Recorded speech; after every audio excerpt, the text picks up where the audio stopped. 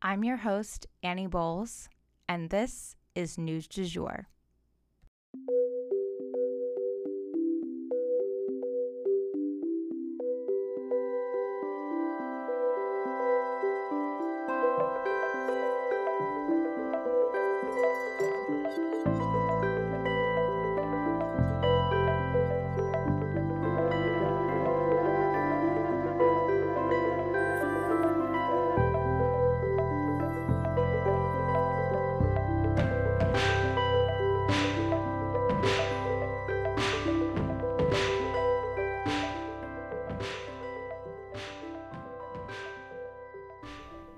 Welcome back to News du Jour. If you're new here, I wanted to start off with the disclaimer that while we promise to be a calmer space to consume the news, that's not to say that bad stuff doesn't happen. And when it does, we're going to be here to tell you about it and acknowledge its seriousness.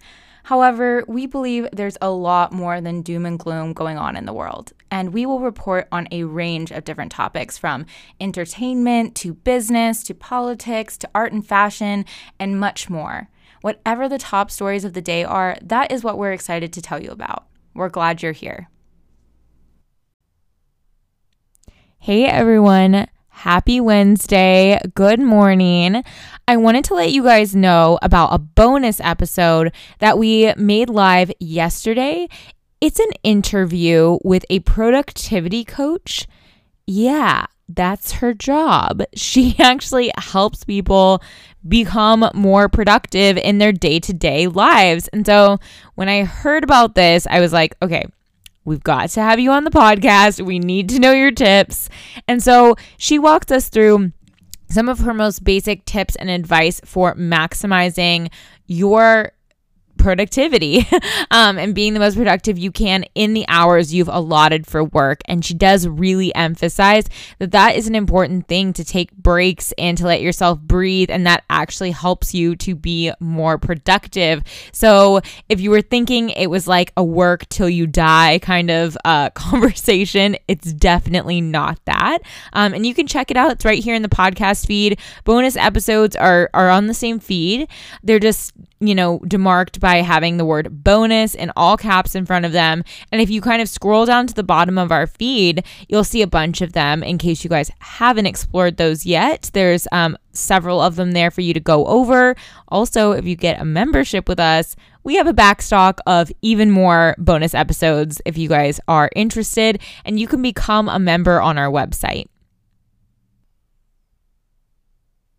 As always, the links to our website and all of our social media platforms are in the show notes. So you can even email us at the email address in our show notes. So if you want to get in touch, that's where you go. But without further ado, let's go ahead and jump into the news for today. So Kim Jong-un's sister. There have been some big meetings going on in Asia this week, and the North Korean dictator's sister, of all people, had a strongly worded message for the United States. She said, quote, "We take this opportunity to warn the new U.S. administration trying hard to give off gunpowder smell in our land. If it wants to sleep in peace for the coming 4 years, it had better refrain from casting a stink at its first step." End quote. This hard tone likely comes from the idea that the new administration will come down harder on the communist dictatorship than previous administrations did, namely because of the human rights objections that they might have. Trump was actually the most cozy president we have ever seen when it comes to North Korea's Kim Jong-un, but even they exchanged very harsh words at times. What's weird, though, is the Biden administration has said that it's actually reached out to North Korea through multiple channels since February, and the North Koreans have basically ghosted. But there are not many signs of worry, as their South Korean neighbors have not reported any irregular military activity in the north.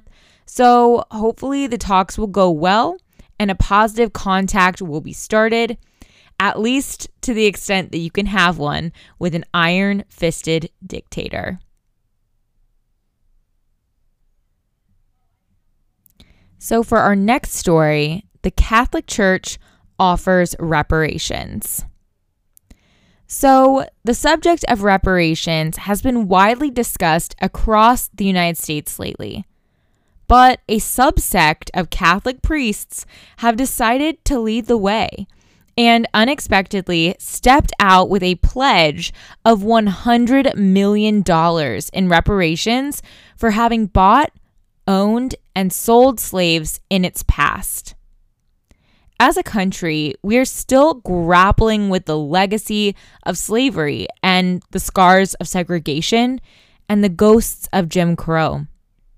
We are still working to understand the effects that stretch far and wide, reaching its long fingers into every aspect of life in Black America today. For many Americans, it is the who and the how questions that irk them about reparations. Like, should they happen? Where exactly does that money come from?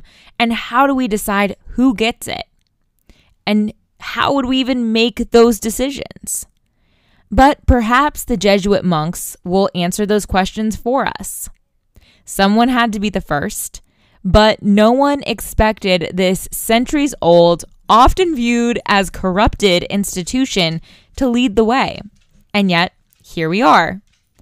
So, how exactly did this unlikely event come about? Well, it happened because a group of descendants learned that their ancestors had actually been sold by the Jesuits in 1838. The order apparently relied on slave labor and sales to sustain their clergy, finance construction of things like churches, schools, and so on. The descendants had actually asked for $1 billion, and that is because that is the estimated amount owed based on the work forced upon their ancestors. Places like Georgetown University were built on the back of Jesuit slaves. And while this total could never come close to making up for years of captivity, torture, and likely killings, this is just what they are owed for the literal work completed. And while the total that they've pledged does fall gravely short, it could still do amazing work for the community, and it is better than the doing nothing that we've seen from so many other institutions. The Jesuits have identified about 5,000 living descendants that they will be distributing the money to. They are starting with a down payment of $15 million, but have hired a fundraising group in order to help them raise the rest of the money they need. As Mr. Stewart, one of the descendants, put it, quote, "They did not come running to us, but because we went to them with open arms and open hearts, they responded. They have embraced our vision." End quote.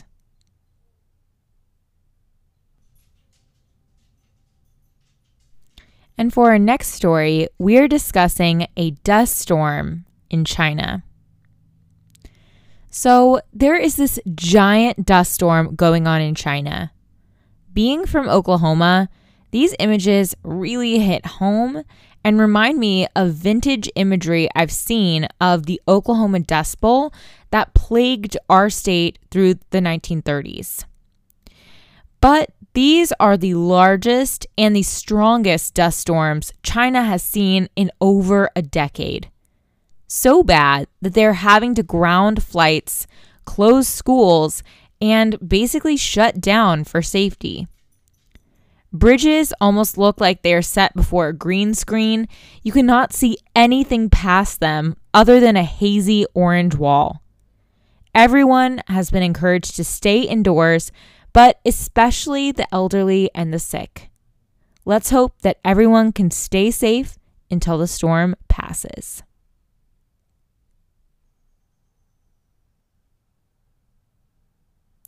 So for our last story today, we're discussing Purdue Pharma's predicament. So I'm going to be honest with you guys. I found this story super annoying. I just wanted to give you a heads up. I'm going to kind of circle back around to what specifically I found annoying in it because it's kind of complicated. If you remember from our previous stories covering this topic, there's a family that's really at the epicenter of fueling the opioid crisis. They're called the Sackler family, and currently they're being sued from all angles. They stand to lose a lot in this conversation. And well, they just put forth their plan, quote unquote, for dealing with things going forward via their lawyers. They want to step back from their company, Purdue Pharma, but have it now sell opioid treatment drugs and fund facilities where people can get off the drugs. They also plan to implement safe ways of consuming the drugs. But to me, whether they're a part of the company or not, making any profit off of the pain and suffering they've caused by getting so many people addicted is still horrible. It's continuing their toxic cycle. They plan to sell the drugs at a lower price, but they'd still be making a profit off of it.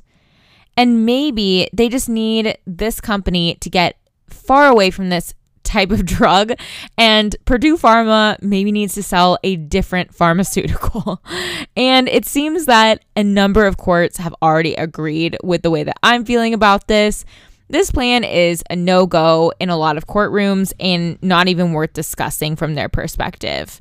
A lot of courts have already tossed it out, but it's still troubling that the Sackler family is still trying to weasel their way into this industry or maintain their presence in this industry where they profited billions off of a national tragedy.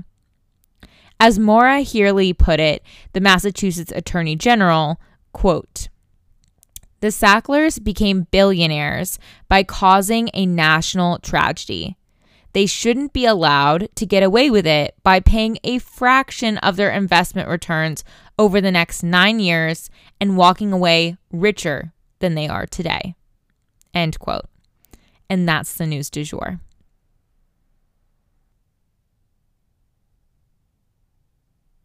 Today, I wanted to leave you with the quote, "A woman's life can really be a succession of lives, each revolving around some emotionally compelling situation or challenge, and each marked off by some intense experience."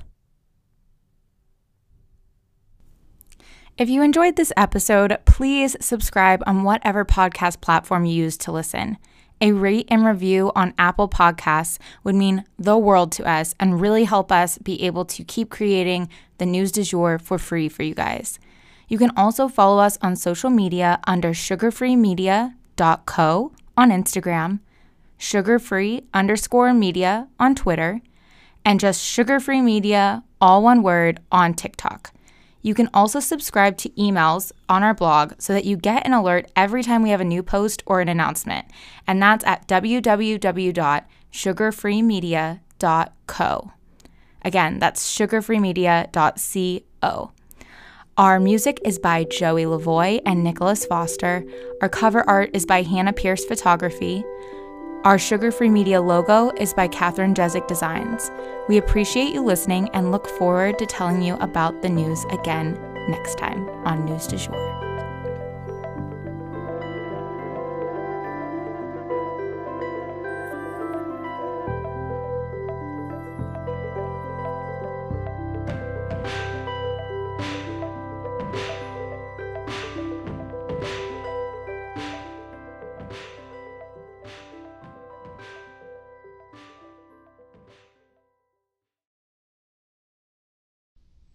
Broadcasting from Oklahoma.